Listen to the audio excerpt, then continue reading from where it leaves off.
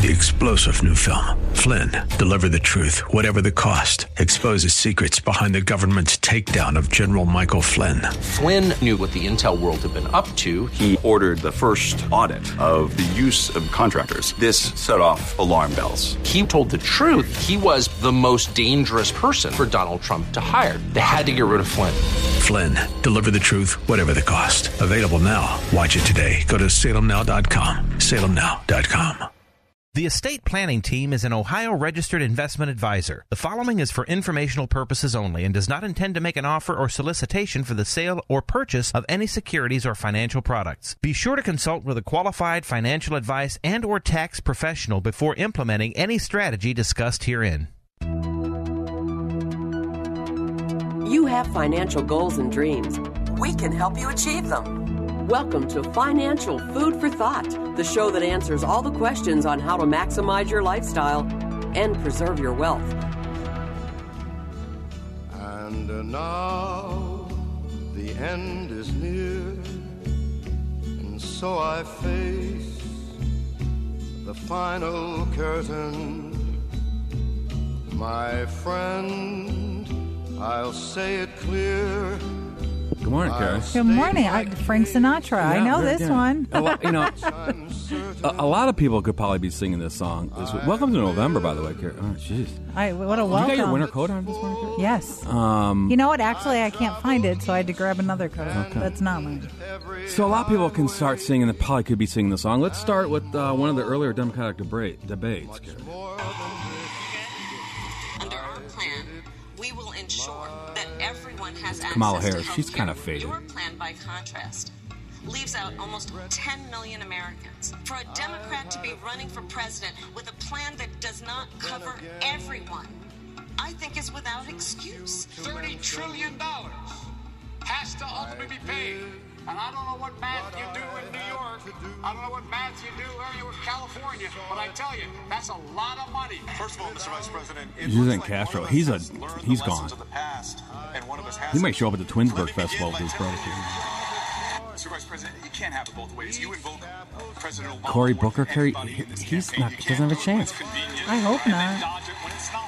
There's a saying in my community: you're dipping into Kool-Aid, you don't even know the flavor. Ooh, I like that. When you said when a woman works outside Kristen the home, Gillibrand, she already dropped out. Quote, the deterioration of family, and that we are avoiding. These are quotes. It was the title of the op-ed. So We in the United States. There you go, Gary. See, I don't know.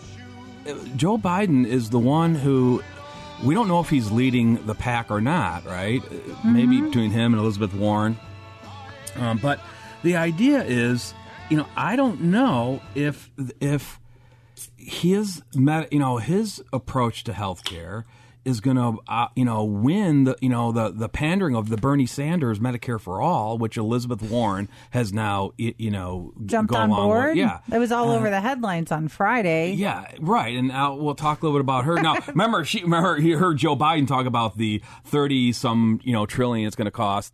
Oh, he's a little under. Well, no, I mean Elizabeth says no, she can do it for 20-something. Well, I saw the latest thing on Friday afternoon was 52 trillion. Well, I don't know. That's someone just under 52 trillion. Well, is that another think tank that's saying that? Mm-hmm. Yeah. See, Elizabeth Warren's plan says she can do it for 20-some trillion. Well, I don't know, 20 trillion, 30 trillion. You just can't even get your head around that. No, and so we'll see. They all got a plan.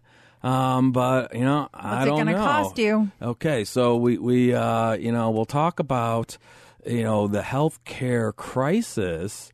I guess you could call it. Well, certainly, Carrie, part of that is the long-term care crisis that this country is facing. Right. And so one of the things that you haven't maybe perhaps heard too much about, I heard a lot about, the Medicare for All and the idea. And I mean, the numbers are staggering. I mean, right now, Carrie, November 1st, here we are. So it's open enrollment now on the Affordable Care Exchange, exchanges, right? And you have until December 15th if you are doing that. So you got November 1st and December 15th open enrollment on the exchanges. But, we also, we had a lot of financial data come out this week. One of them was, I caught that there are now, 158 million Americans working, right? Mm-hmm. I think that's an all-time high. So this Medicare for All, just think about that a minute for Gary. It's going to say that we're going to kick those 158 million, or however many of them are on an employer-sponsored healthcare plan. The great majority are, right? We're going to kick them all off that plan, off those employer plans, and then get them on this new Medicare for All. Everyone signed up, ready to go in 4 years. I don't think so. I don't want it.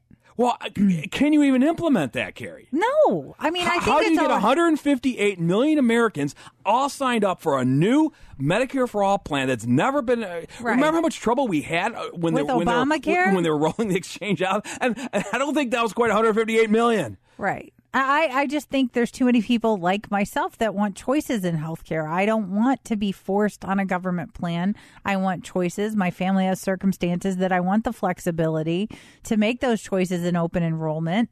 I mean, in some companies like plans allow you to, like for based on my circumstance, I pay more premium because I pay for a better plan, but I'm paying more out of pocket for that. I want to be able to choose and have choices. I don't want to be forced. I don't want the government...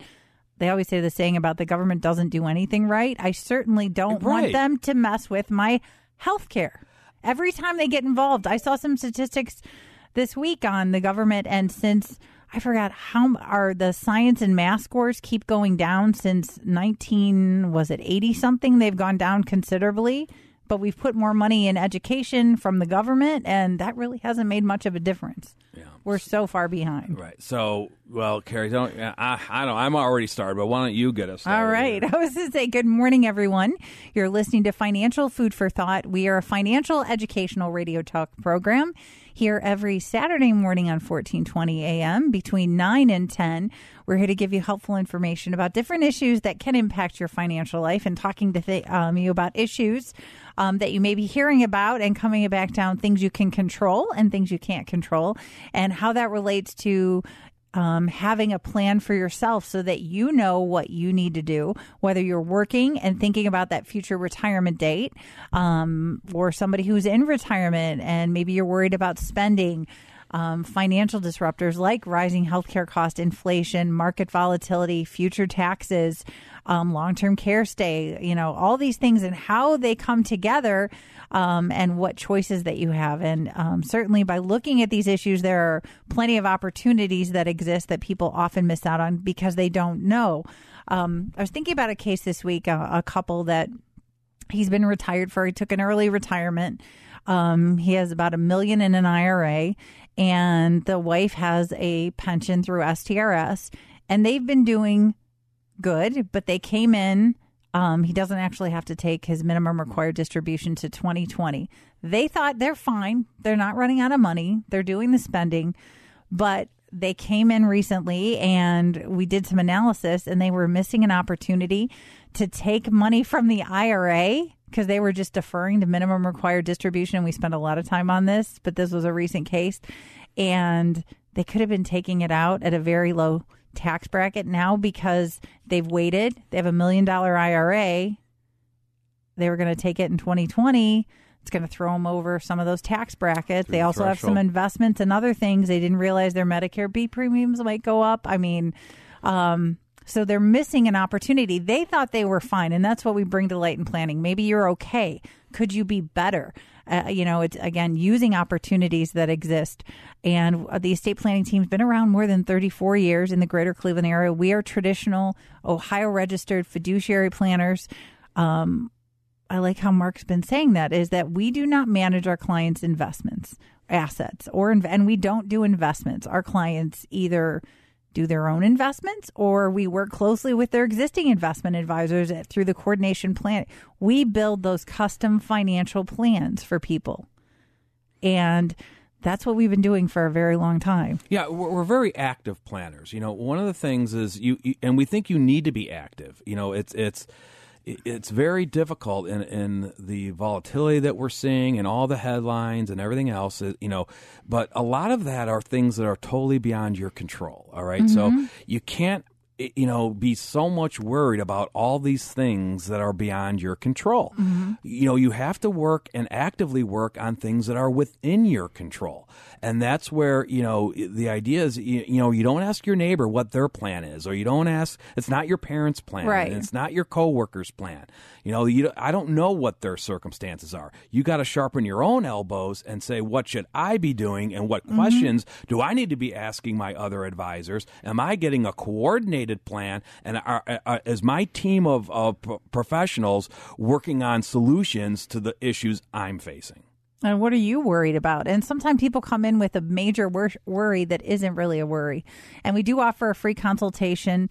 You can call the estate planning team at 440-239-2090. That's 440-239-2090. Our home office is in Middleburg Heights, and we have offices around the greater Cleveland area. You can also visit our website at financialfoodforthought.com. You can sign up for the newsletter. We have podcasts and other helpful information. All right, you listen to Mark Donnelly and Carrie Waddell, and we're the co-owners of the estate planning team. And the estate planning team has been helping Cleveland families build custom financial plans for over 34 years. And we do it one plan, one family at a time.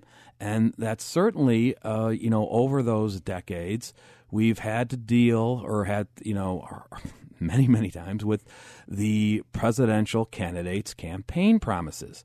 And what I always, remind our listeners and our clients is you can't get too caught up in presidential candidates' campaign promises, especially if if one of the two parties in political arenas don't have enough control to really enough votes to make things happen. Mm-hmm. All right.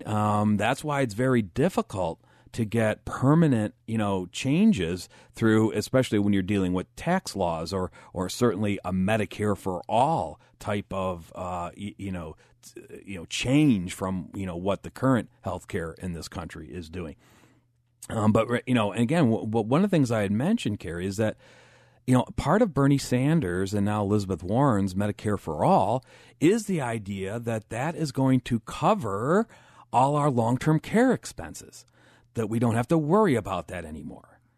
All right. Now, wouldn't that be a wonderful thing? I was going to say, then I would think those budgets are underestimated if it's saying it includes the long-term care. And how do you predict? I guess you're assuming you're going to. I think the healthcare is really hard. It's unpredictable.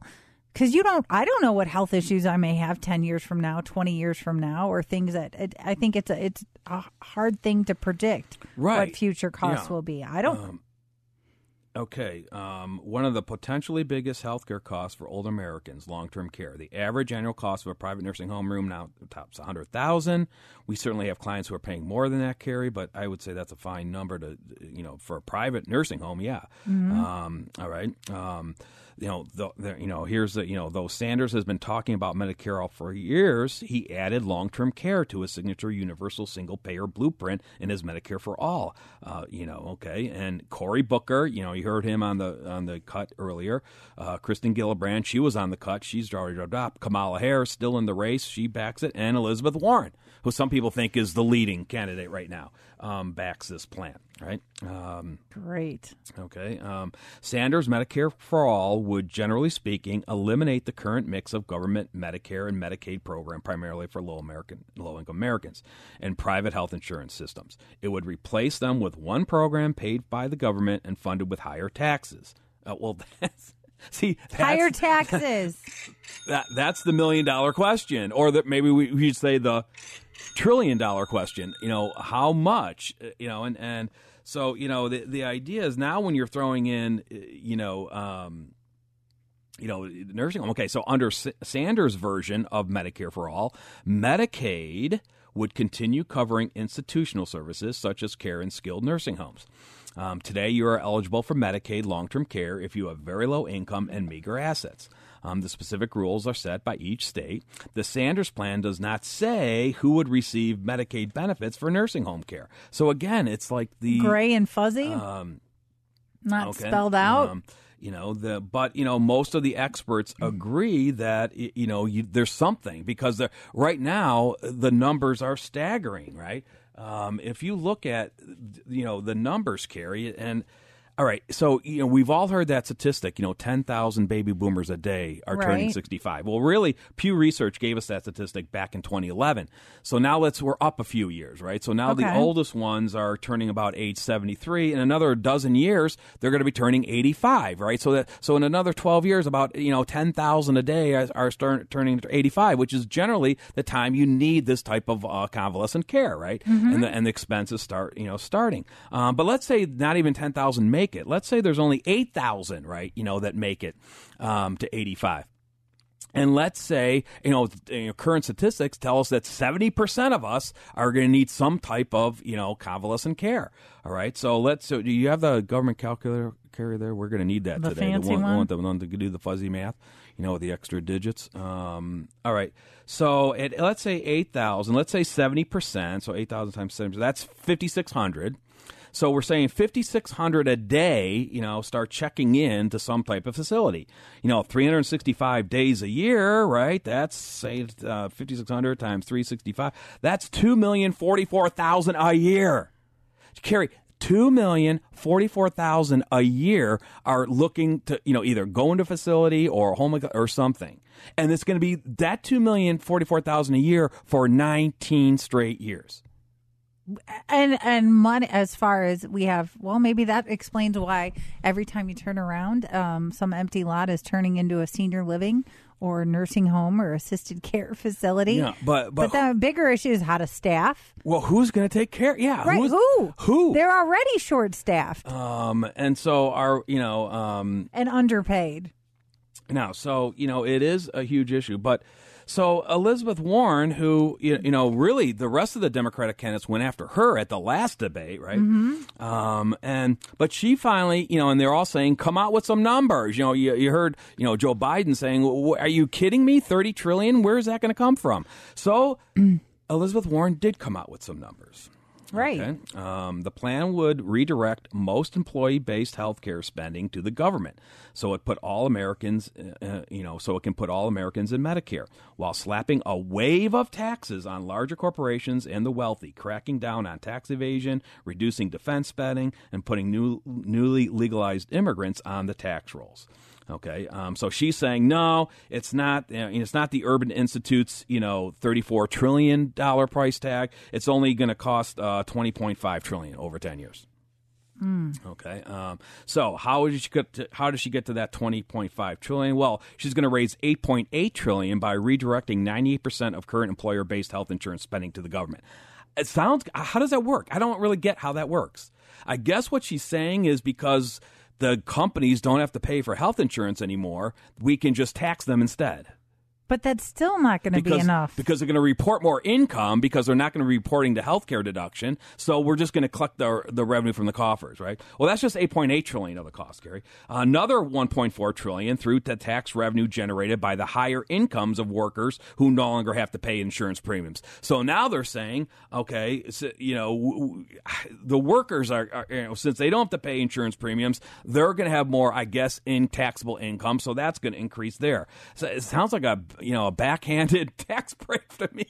I mean, it's like, well, you don't have to pay for health insurance premiums, but since you now have more taxable income, we'll just tax it. She's going to shed an additional $6.8 trillion through new taxes on financial firms. Okay, corporations and the top 1% of earners. Okay, she'd bring in another $2.3 trillion through stricter foreign tax compliance, instituting a country-by-country minimum tax on foreign earnings of 35%. That sounds easy to implement, doesn't it, Carrie?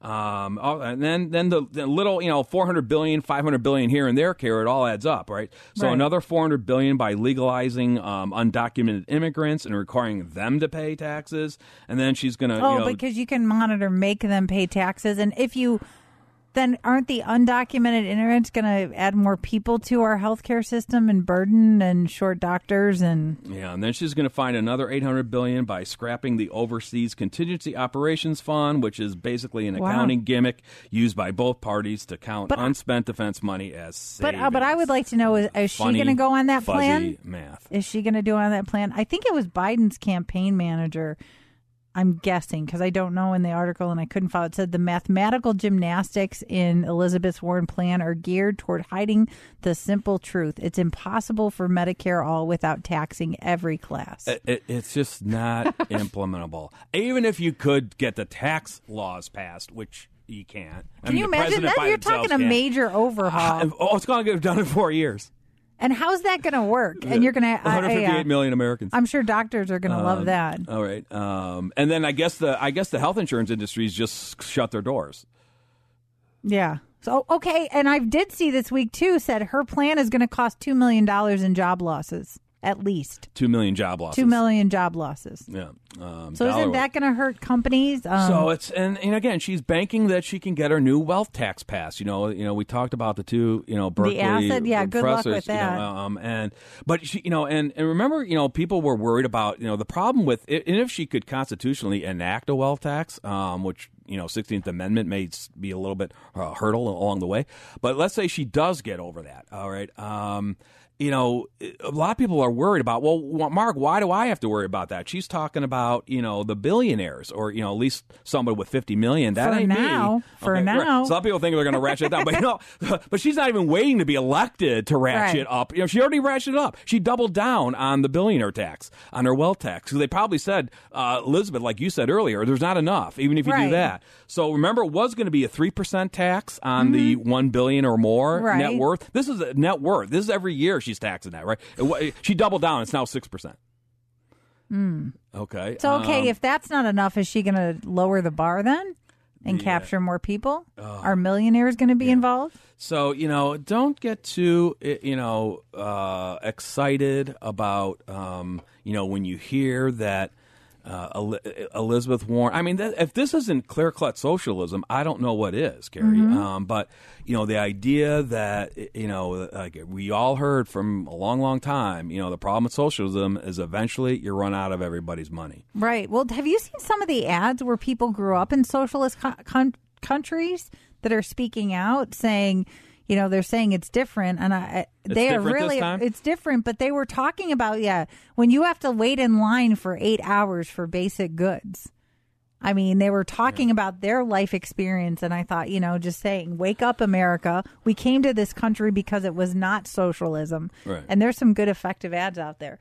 All right, so let's talk about some positive things. I was going to say. We had a lot of economic data this week, so let's see. Well, of course, jobs report. Everything looked great. I mean, private payroll came in, way ahead of consensus.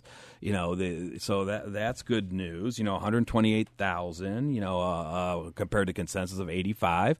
A lot of people were worried it would be low because of the GM strike, right? And so, and they said the GM strike was probably a $45,000 number. And it's not, Carrie, they don't really know. That's why everyone was really worried about this. We're not worried, but saying don't put a lot of attention to this because we don't know. It's not the GM strikers count as the unemployed because they're striking. They're not. It's the ancillary businesses. It's the other people that don't have any work to do if GM is not working, right? So it's a hard number. It was a hard number to gauge, what the effect would be. It doesn't matter now because 128 is like, well, plus an upper reversion of last month's. Last month's came in at 136. They revised that to 180, right? Oh, that's a big jump. Unemployment rate, ticked slightly up, 3.6 from 3.5. Average hourly earnings still, 0.2, nothing to get excited about. But, good data there. We did have the third quarter GDP report come out. And again, 1.9. So, again, we're trending below 2. It's not anywhere near Trump's, campaign promise of 3 to 4%. Right. Far cry from that. But it's not, stall rate. We're saying that maybe this country is stalling and, kind of go from there. I mean, the consumer spending is still way up, right? Consumers are, now, but, the idea is they're worried about the business spending, right? The government spending, business spending, consumer spending. Those are the three that go into it, right? So we're worried about the business spending. That's what's dropped off. Manufacturing, came out lower than, so the businesses aren't spending. They're worried about the trade deal. We're not going to have the Chile soybean truce, right? Well, it's not going to be in Chile anymore. Trump team is saying the phase one trade deal with China is still going to happen, and it's nothing more than a truce. It's not a major trade deal. China's not going to make a trade deal, right? Until maybe if they see Trump win re-election, then maybe they'll do it, or they may just wait out another 4 years, right? Right. But, the truce is maybe all we need, maybe to give some business confidence they start spending. So the trick is if businesses can start picking up spending before the consumer spending cracks, right, Carrie? Right. Then this longest expansion in U.S. history may be expanded longer, right? But we already saw, last week when your departure, Carrie, I was talking a little bit about the Halloween, spending, which is kind of like a barometer to the overall U.S., consumer confidence level, right? Okay. And for the last few years, it's been trending $9 billion or higher, right?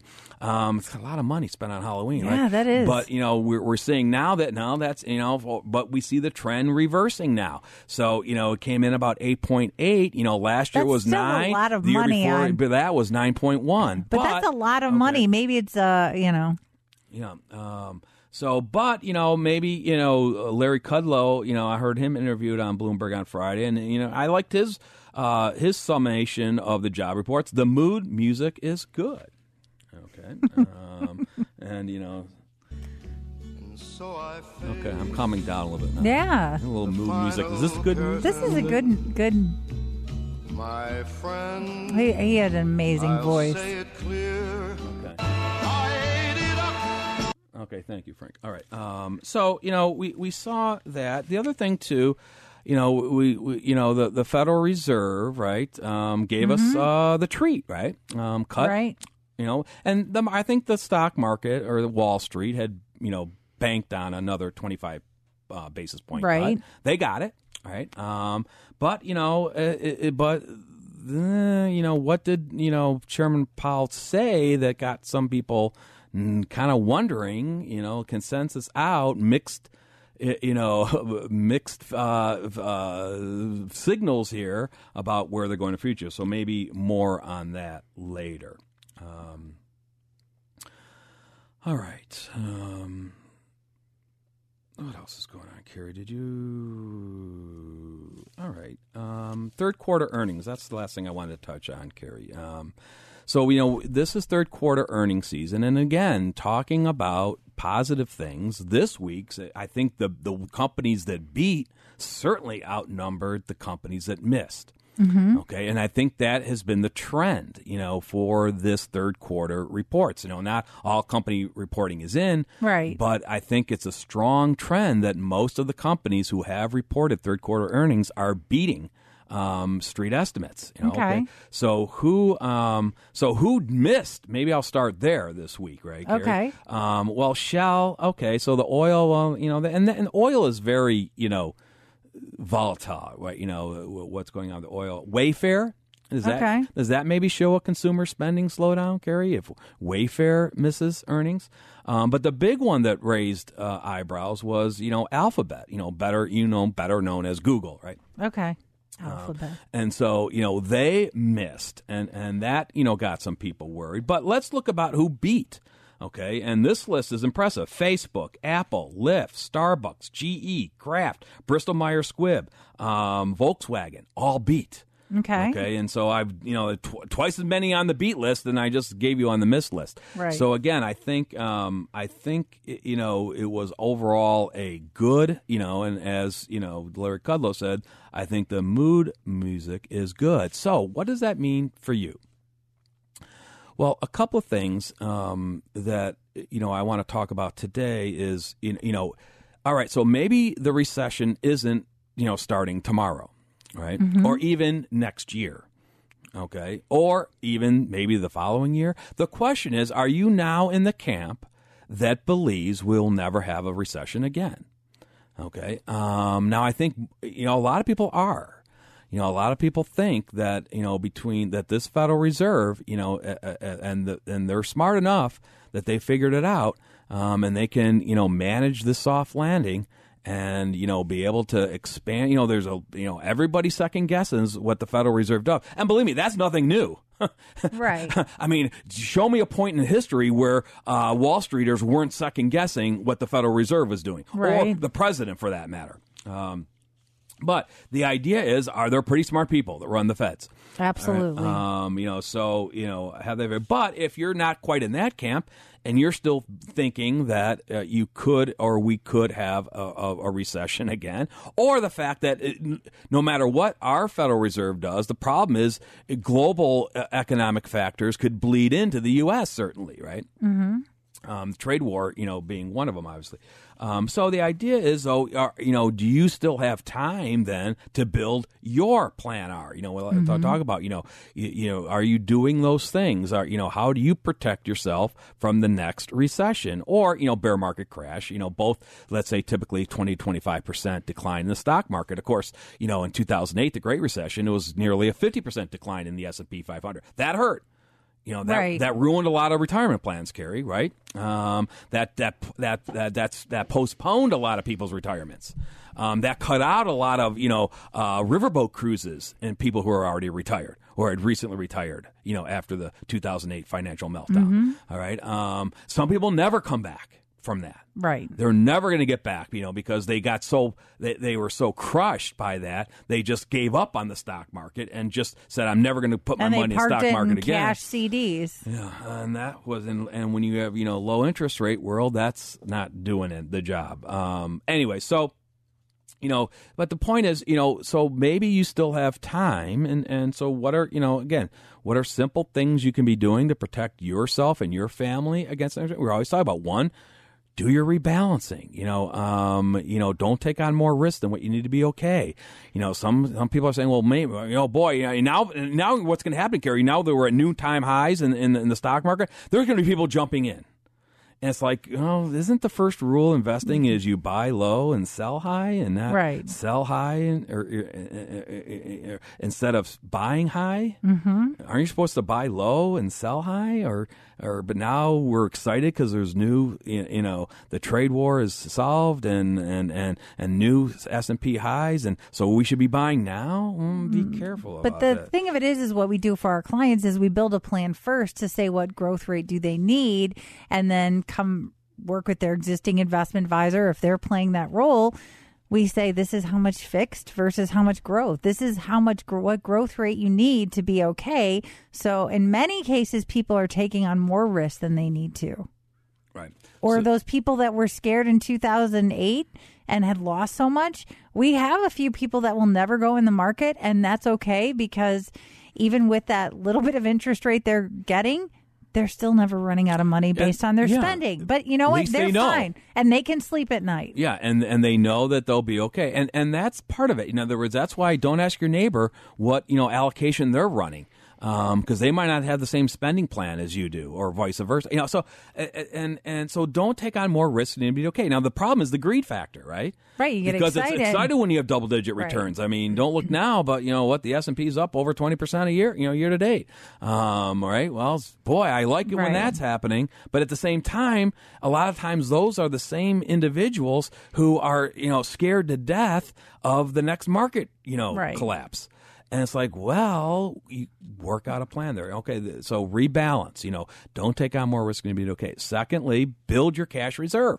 All right, so you've got enough in the cash reserve that if the correction or bear market crash or recession does start happening, you don't have to postpone your river cruise. You don't have to, not buy that new car you're planning on buying, or you could still retire, and when you were planning to, because you've got enough cash reserve to cover your spending gap, and leaving your market positions time to recover. And in the meantime, while they're recovering, you're still collecting the dividend, which in the low interest rate world probably beats that, CD rate anyways.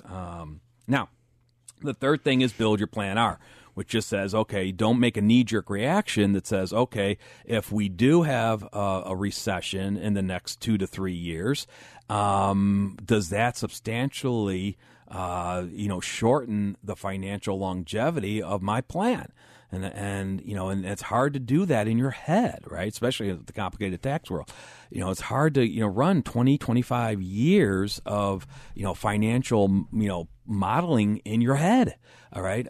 We need the benefit of the programs that can crunch those numbers quickly and give us an idea of the pathway that we're going down. And really, we've designed our own plan and built it over many years and changing variables so we can change for those what if scenarios. And as much as planning is about knowing what you can spend, it also comes back to how do you create the income you need, especially when wages end. And when you're working, it's how do you set things up and having different types of assets so that later on you can create income you need as tax efficiently as possible.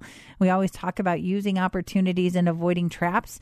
And this is the time of year we're gearing up for, or we're in the middle now of year-end planning. And that's for people working or who are retired, saying, are there steps you can take between now and the end of the year that can take advantage of the current tax law changes that can impact your future taxes? And there are things that people miss each and every year. And those are the things that we're looking at to make sure, because the tax cuts that we have now aren't permanent. And if you have IRAs, if you're taking minimum, if you want to look at Roth, if you're working and maybe you're not maxing out the 401k, how many people do we say, hey, have you have the cash flow you need? Are you doing a spousal IRA? And looking at things from very different angles to say, hey, can we lower your tax rate? And for our clients, we have a whole process of doing that and questions that are asking. And you can call the estate planning team for a free consultation at 440-239-2090. That's 440-239-2090, or visit financialfoodforthought.com. And I wanted to mention there's a case I keep talking about every year that each year she's in and we have a few clients like this. She's a widow. She's been in a zero tax bracket. And each and every year, depending on what other things are taxed, or if she's standard or some years she can itemize. And looking at that, in the last 8 years, she's been able to take money from an IRA or annuity, these tax qualified positions that normally she would pay tax on, cumulatively $50,000 over 8 years that she's taken out and not paid a dime in taxes on. Right. And it's looking at each and every year how it stands alone and what things are hitting her tax return and working that out. So sometimes even, each year, some years are higher, some years are lower, but cumulatively, that's a lot of money that you were, in theory, supposed to pay some taxes on that you don't have to because we're looking at that for her. Right. Or some of you maybe want to max out the 10% or the 12 or the 22. It depends on your situation. Yeah, or the 0% long-term capital gains rate and the 0% and the qualified Medicare dividend B rates. premiums. And sometimes things hit your tax return. Capital gains. We've had company or clients who have stocks that the company sold and they had, or mutual, and they had big capital gains they weren't expecting, or something else hitting their tax return. Well, unexpected. Carrie, you don't have to, you're not going to have to worry about, long-term capital gains rates anymore because under Elizabeth Warren's plan, they're gone. Oh, I was going to say everybody's paying taxes on it. Yeah, she wants to eliminate the lower long-term capital gains rate. That's gone. Okay, so she wants to tax every possibility. Yeah, and not only on your realized gains, Carrie. So there's no long-term capital gains rate, but you're going to be paying tax on your unrealized gains under Elizabeth Warren's plan. Oh, yeah. I don't think very many investors are going to like that. Now, she doesn't say what you can do with unrealized losses, but certainly on your unrealized gains, you're going to have to be paying ordinary income tax rates on. Another thing that for year-end planning, a lot of people that are already taking minimum required distribution, that are doing charitable distributions, especially in the old, under the own tax law, that you could itemize those charitable deductions and you're taking minimum. The qualified charitable distribution strategy is Carrie, a great do you grab my note sheet here or what? I didn't know you were going to talk about it. I hope you do. But there are huge opportunities, and you think you're going to be okay, but don't miss opportunities to get a better result. And we can do consultations by phone or in person. If we can't help you, we'll let you know and at least point you in the right direction. You can call the estate planning team at 440-239-2090 or visit financialfoodforthought.com. All right. Yeah, so Carrie, kidding aside, I was going to talk a little bit about what do we at the estate planning team, say that we're doing with our clients when we talk about year-end planning, right? Because this is one of our busiest times of the year. Because as we get clients working with us, after we build their plan A and their plan B and maybe their plan R, then they get into the annual cycle, right? And saying, and they start realizing how active planning can really improve their financial lives. It's not being dormant. It's not being passive and just letting the chips fall where they may. It's the idea of saying be active, and a lot of times we get that response after a client has been working with us for a while. They're saying, gee, I never knew what questions I should have been asking my other advisors. And, year-end planning is certainly right down that pathway, right? So, ask yourselves, are you doing this on an annual basis, consistent basis, to try to, come up with, a format or a template that says, if I do this, if I have the discipline to do this year after year after year, although it may not be a huge benefit in any one year, like in your example, you look at the cumulative effects, and that may, that may buy every, riverboat cruise that you ever wanted to do in retirement.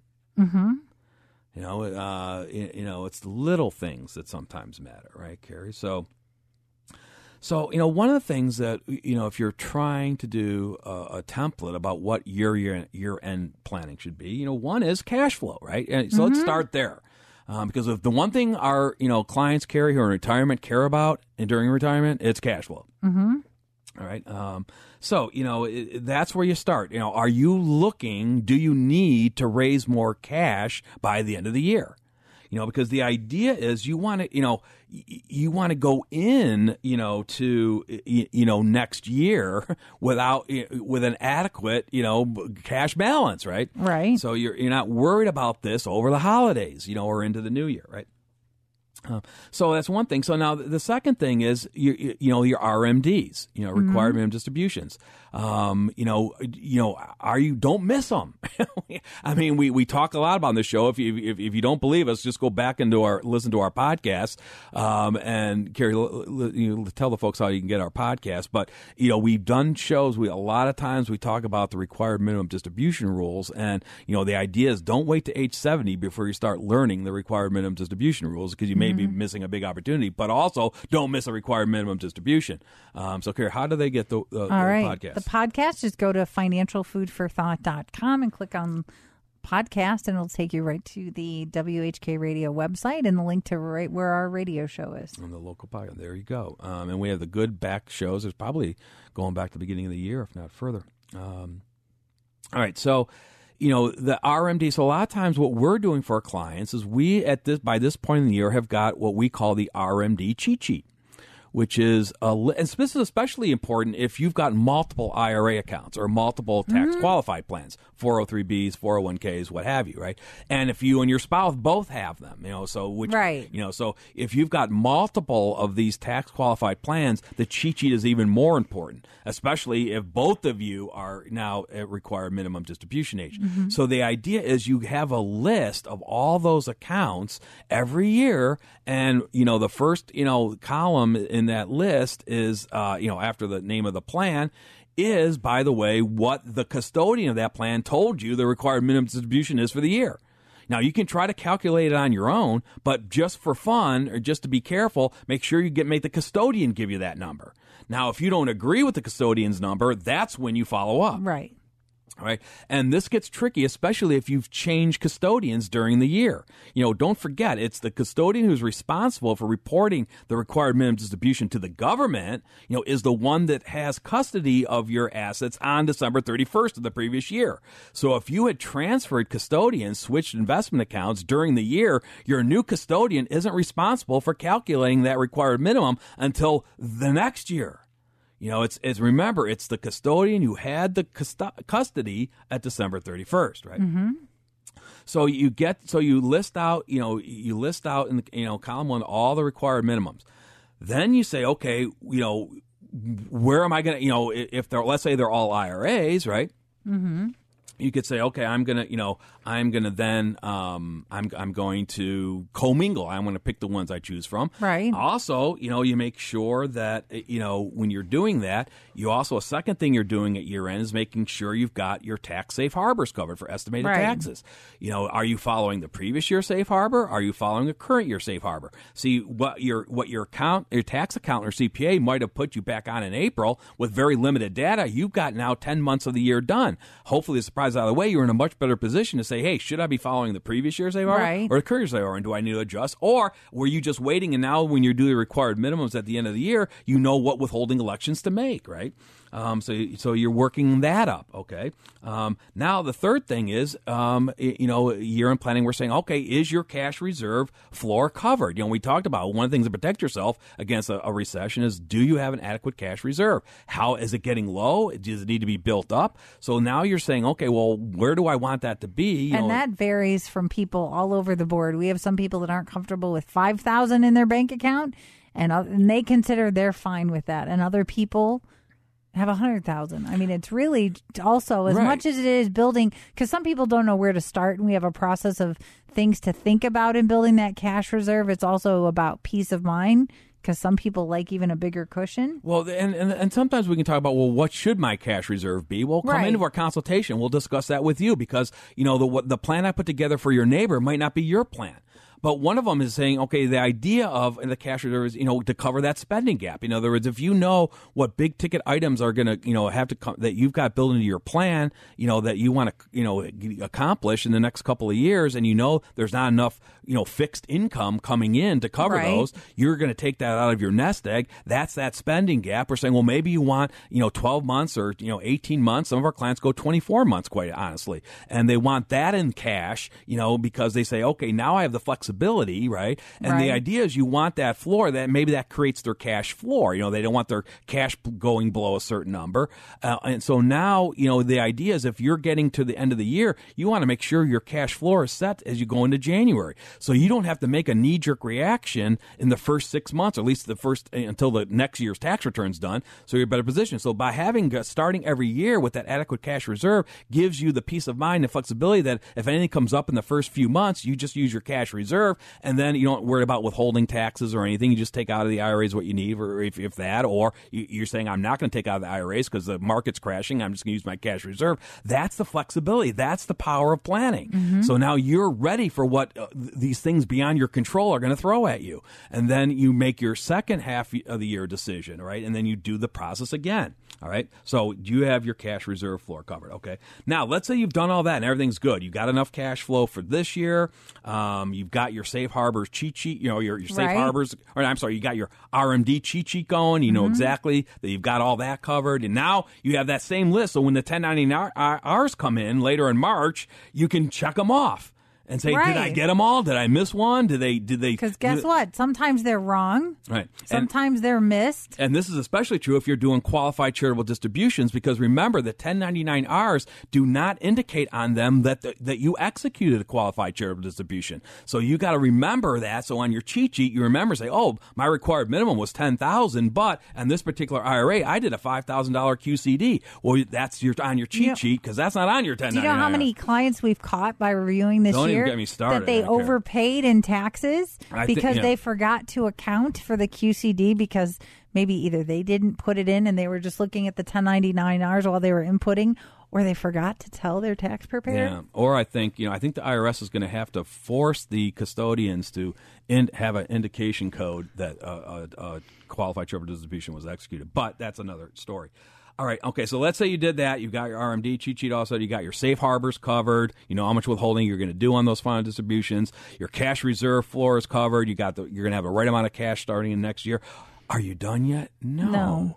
Now we know, now we go back and say, okay, where are you coming out on a current year tax pro forma? This is what we're working with a lot of our clients, CPAs right now. We're calculating this number and say, do you have room? Are you playing the tax limbo game? Do you have room in your current tax bracket? You had mentioned them earlier, Carrier, right? Which is your next threshold. The 0 one's a no-brainer, right? But some of these other ones, and it's saying, okay, even though I don't need any money for anything else, I got my cash reserve, I got my spending, I got my safe harbors covered, you may still want to trigger something before before year end, maybe a Roth conversion, maybe a QCD, or maybe just you want to build up your cash reserve. Okay, you go from there, and you still may do that. So, those are things that, some of what we mean by year-end planning. All right. And take advantage of opportunities. Don't miss. You can call the estate planning team for a free consultation. Remember, we are accredited and fee-based or accredited member of the Better Business Bureau and A-rated Super Service Award winners on Angie's List for multiple years. And we are an Ohio registered fee-based fiduciary planner. And we've been around more than 34 years, helping people solve problems, save money, give people clarity on what they should happen, and plan for life's contingencies. One of our philosophies is plan for the worst, hope for the best, and know what you can do and put that those models into actionable steps. And you can call the estate planning team at 440-239-2090. That's 440-239-2090. Or remember, you can visit the website at financialfoodforthought.com. All right. Well, I think maybe Jerome Powell could have been singing this song. Because he's certainly doing it his way, right, Carrie? Mm-hmm. And I don't know. People are questioning what he's doing.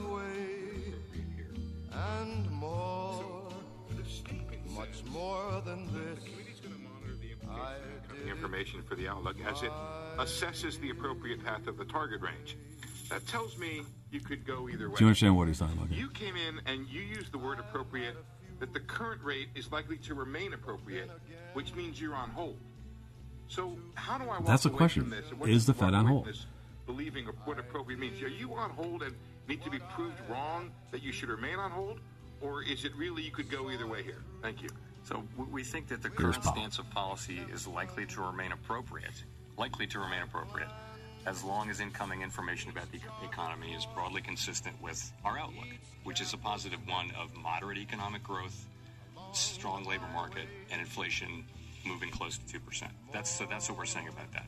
We also say, of course, if developments emerge that cause a material reassessment of that outlook, we would respond accordingly. That's a new term, Carrie. Did you get that term? Material reassessment. What is that? It's different this time, Carrie. Right. That's what the big question is. What is he talking about now? What is a material reassessment? A lot of people were saying that this was a hawkish cut, meaning that even though they cut, they came out with hawkish language that says they're not going to cut any further. And, a lot of people are saying, well, does Powell know what he's talking about? In other words, so Bloomberg this week were asking all of their, guest commentators they're asking the same question. Do you know what a hawkish cut is? And one analyst, did miss a beat, when he dryly responded, a mistake. And it was like, so a lot of people, again, are not necessarily in the camp that thinks that Jerome Powell is smart enough to, manage this process without, winding up in a hard landing, which we either, have a huge inflation, problem that, tips into a U.S. recession. But a lot of people say, well, until it starts happening, right. So you could look, and so the idea again, what are you going to do? Well, again, you maybe want to stick to your guns. Don't take on more risk than what you need to be okay. We could talk about the stock market capitalization to the GDP rate. That ratio. That's the Warren Buffett ratio, right? I mean, historically, right now, I think it's at about 145%. Meaning, if you took all the market capitalization carry of the stocks and then you divide it by the GDP capitalization, generally 100, is okay. But if it's over 100, it starts, the market historically has been overvalued. It's at 145 right now. Historically, that would mean that you're looking at a loss coming up in the next 12 months. But, Carrie, what? It's different this time. Get us out of here. All right. Call the estate planning team for a free consultation or for more information, or visit our website, 440-239-2090, or financialfoodforthought.com.